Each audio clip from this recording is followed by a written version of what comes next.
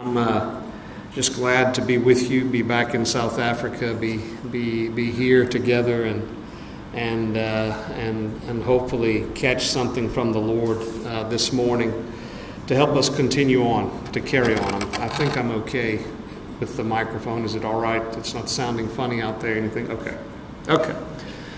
So this morning, let's talk a little bit about this passage here in John chapter 18.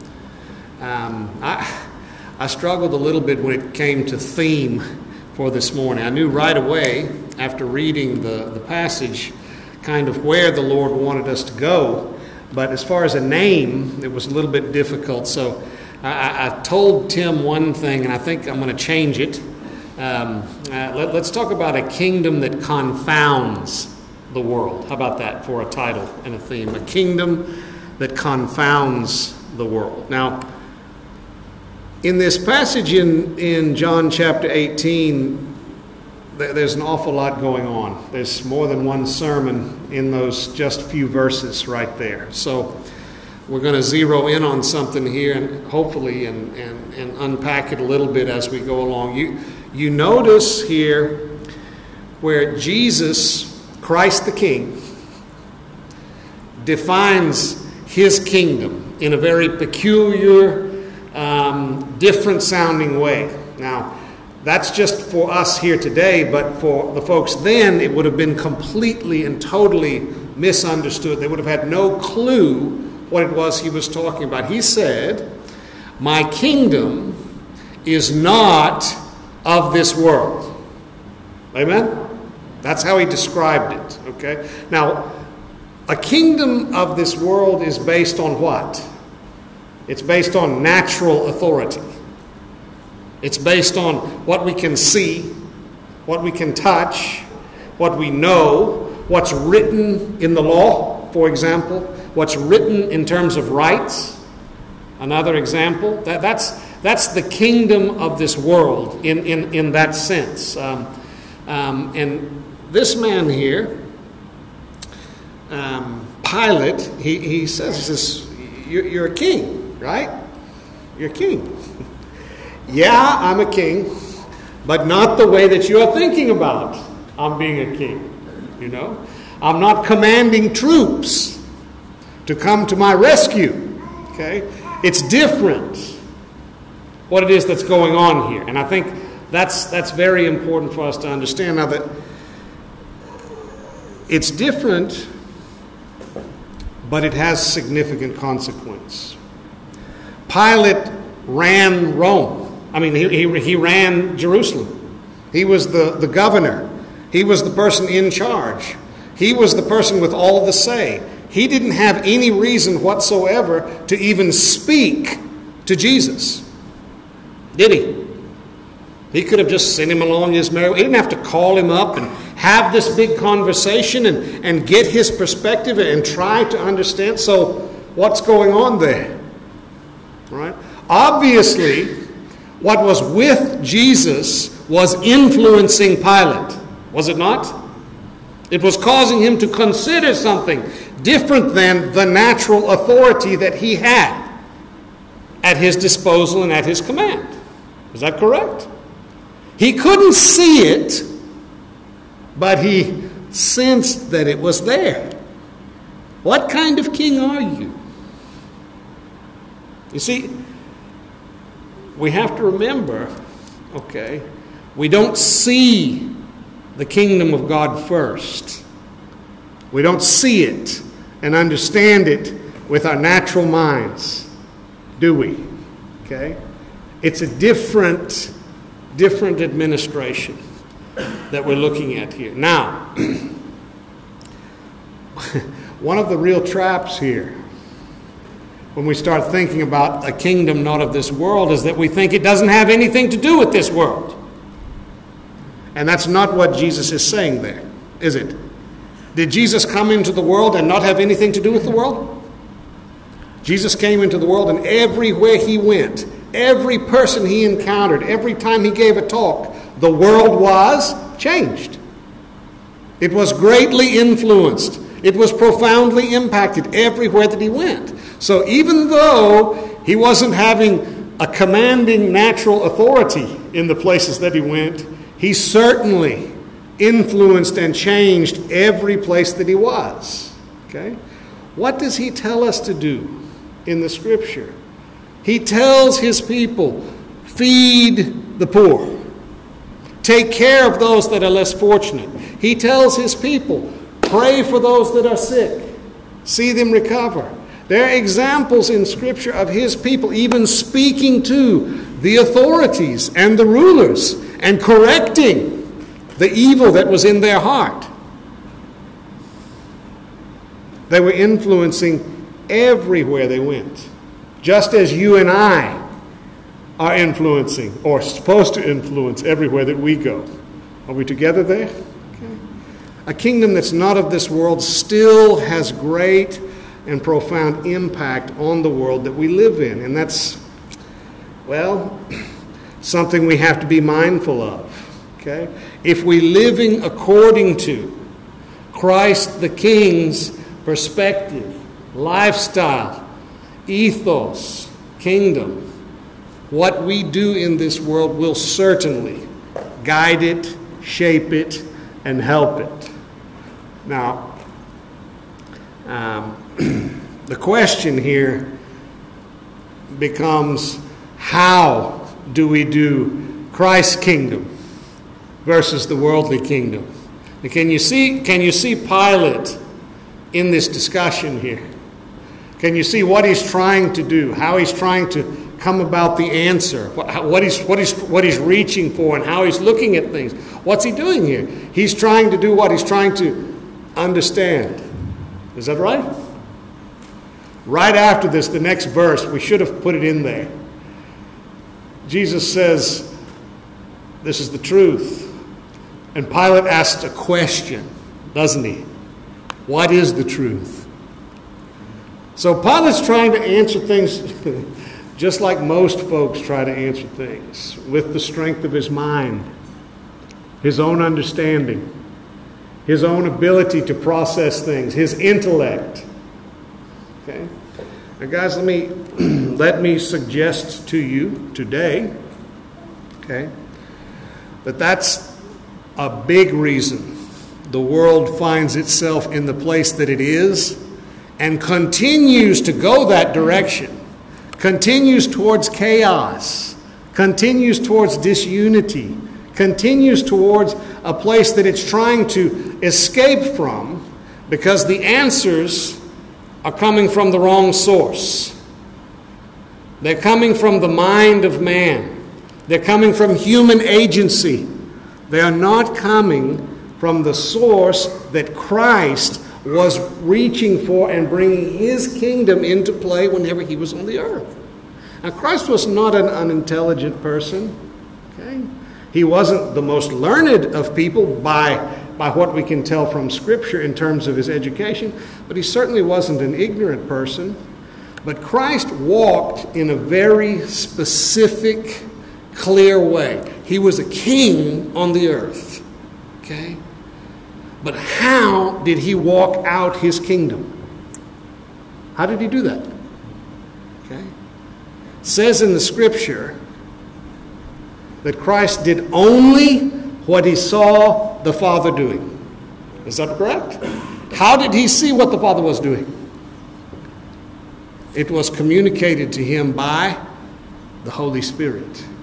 He lived according to the Spirit, not according to his own understanding, not according to his genius for processing circumstances and coming up with the most logical conclusion. He lived by the Holy Spirit. Okay? Now, I want you to think about this. That sounds like a simple answer. Okay?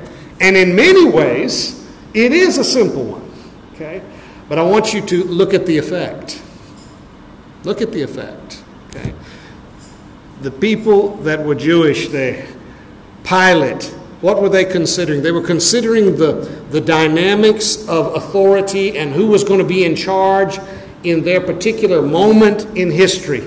at that particular time in their location. That was the biggest thing that they could frame their minds around, right?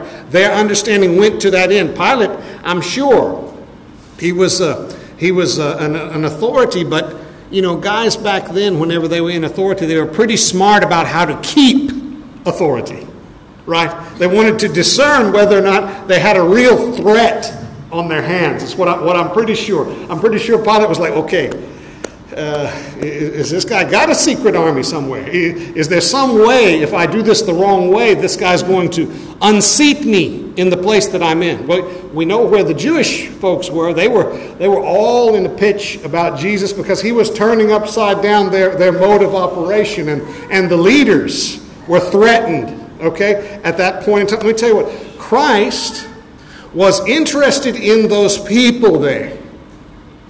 But his kingdom and their perspective was so much bigger, so much more profound. His consideration would accomplish so much more than they could ever even conceive was going on. What was it that Christ was doing when he came to the earth? He was living out the life that would produce the sacrifice that would save the whole world for all time. Okay? So here's the take home. Okay? Let's get out of our idea. Let's get out of our consideration, and let's start asking God what it is that he wants to do. How many of you here today want to live a life of consequence? You want to live a life that's purposeful. You want to say at the end of your life, this place is better off because of A, B, and C. See, here's our thing, okay? We're doing a lot of things, all right?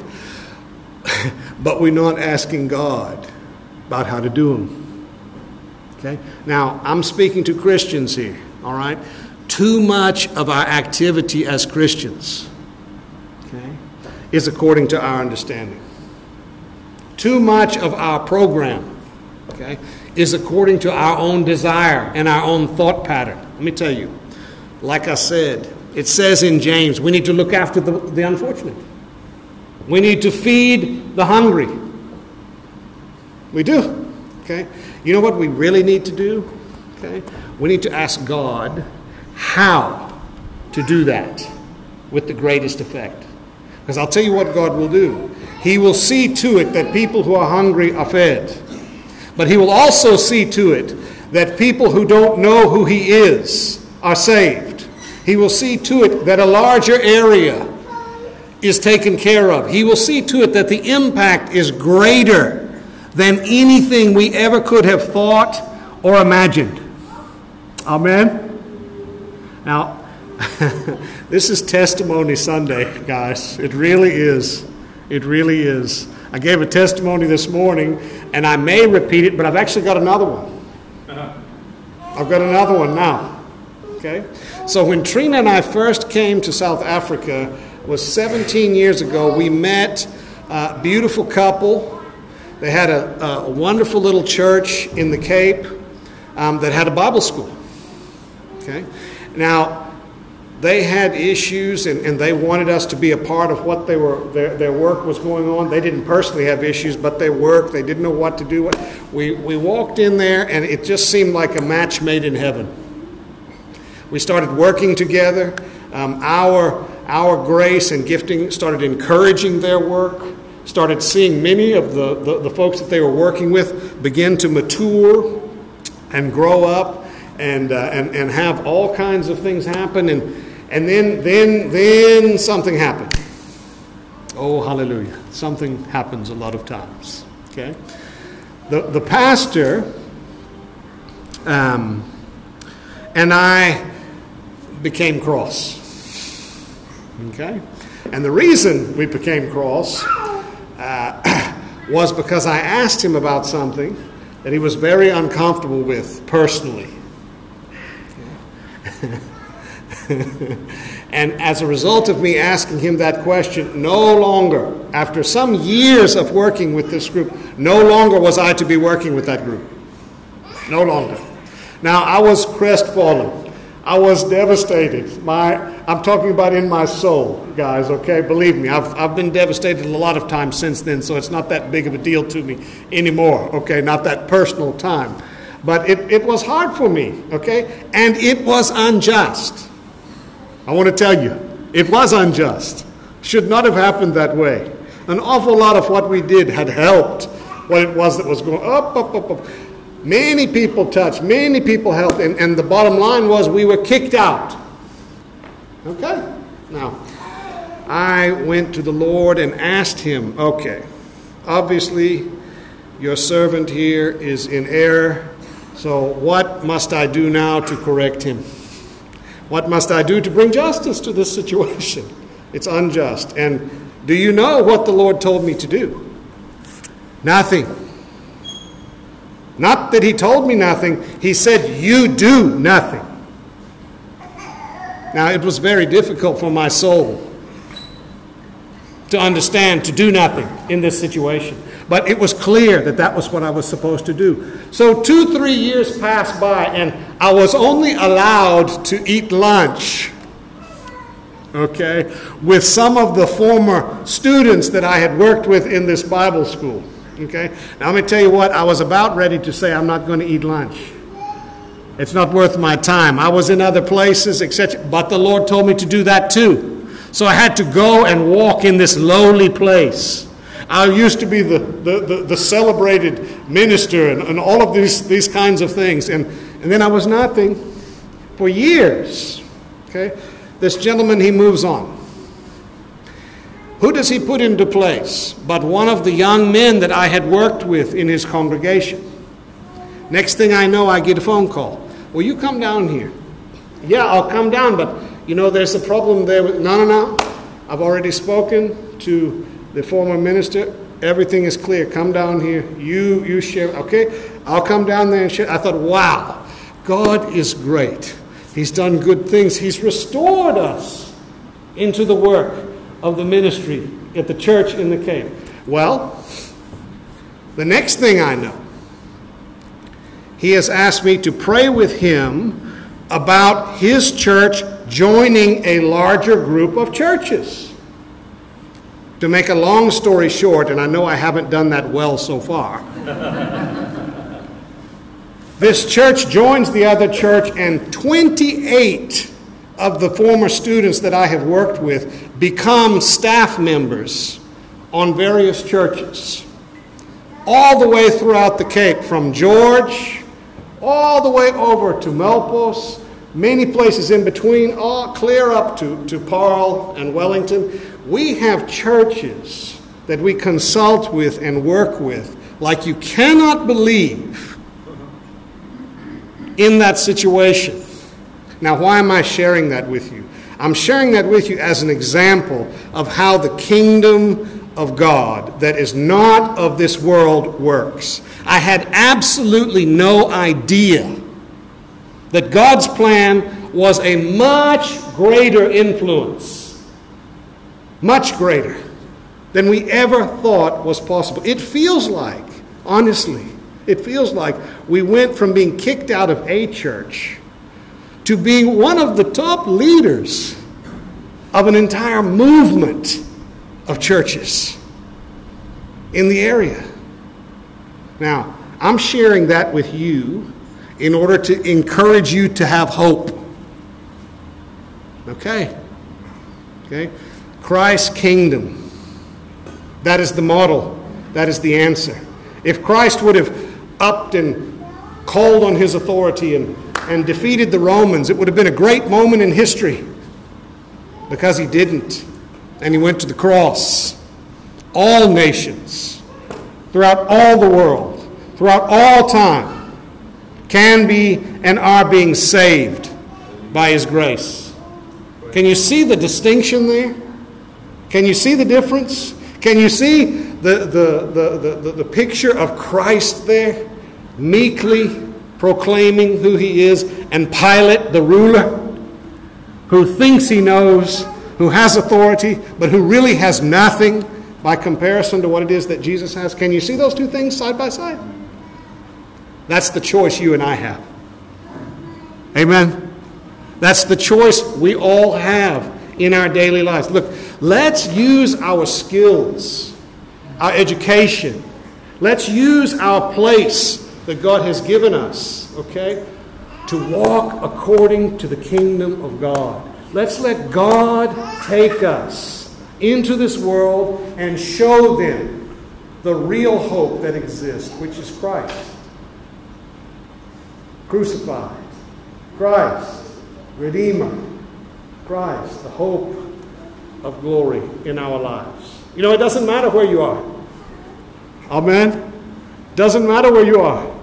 We work with a refugee to the Congo in our area. You know what? He didn't have clothes when he first started working with us. You know what? Now he has the ear of 87 churches in Durban. 10 years' time, he is a power broker. He is a power broker in our city by God's grace, by the kingdom of God, by being led by the Holy Spirit. He humbled himself towards me. He came and tugged on my shirt for a year, and I just blew him off nicely, but I blew him off. And then we started working together, and God granted increase like we could never, ever think or plan or do on our own. It is the same. It is the same for you. The same way you are walking. The same place you're in. You know, you have family members. How many of you have a difficult family member? How many of you have a difficult family? Okay. Hallelujah. Yeah, everybody is shaking their head up and down because I know the answer is somewhere in your family. I don't care how Christian it is. There's some difficult. You know what the answer is? Don't do according to your mind. Ask God what to do. Ask God how to lead you in the situation that you find yourself in.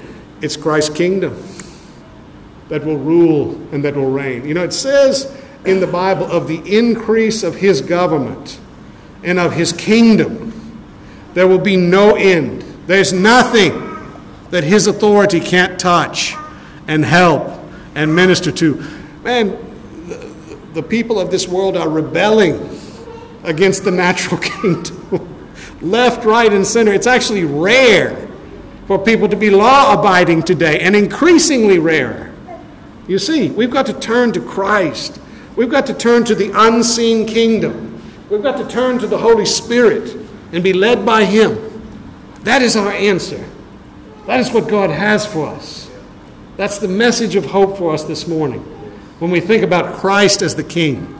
Look, don't worry. Don't worry about the rulers that are elected. Don't worry about them. Let me tell you. Now go and vote. Okay, go and vote. Do your duty like that. I'm not telling you not to vote, but don't worry about it. You know what you need to worry about?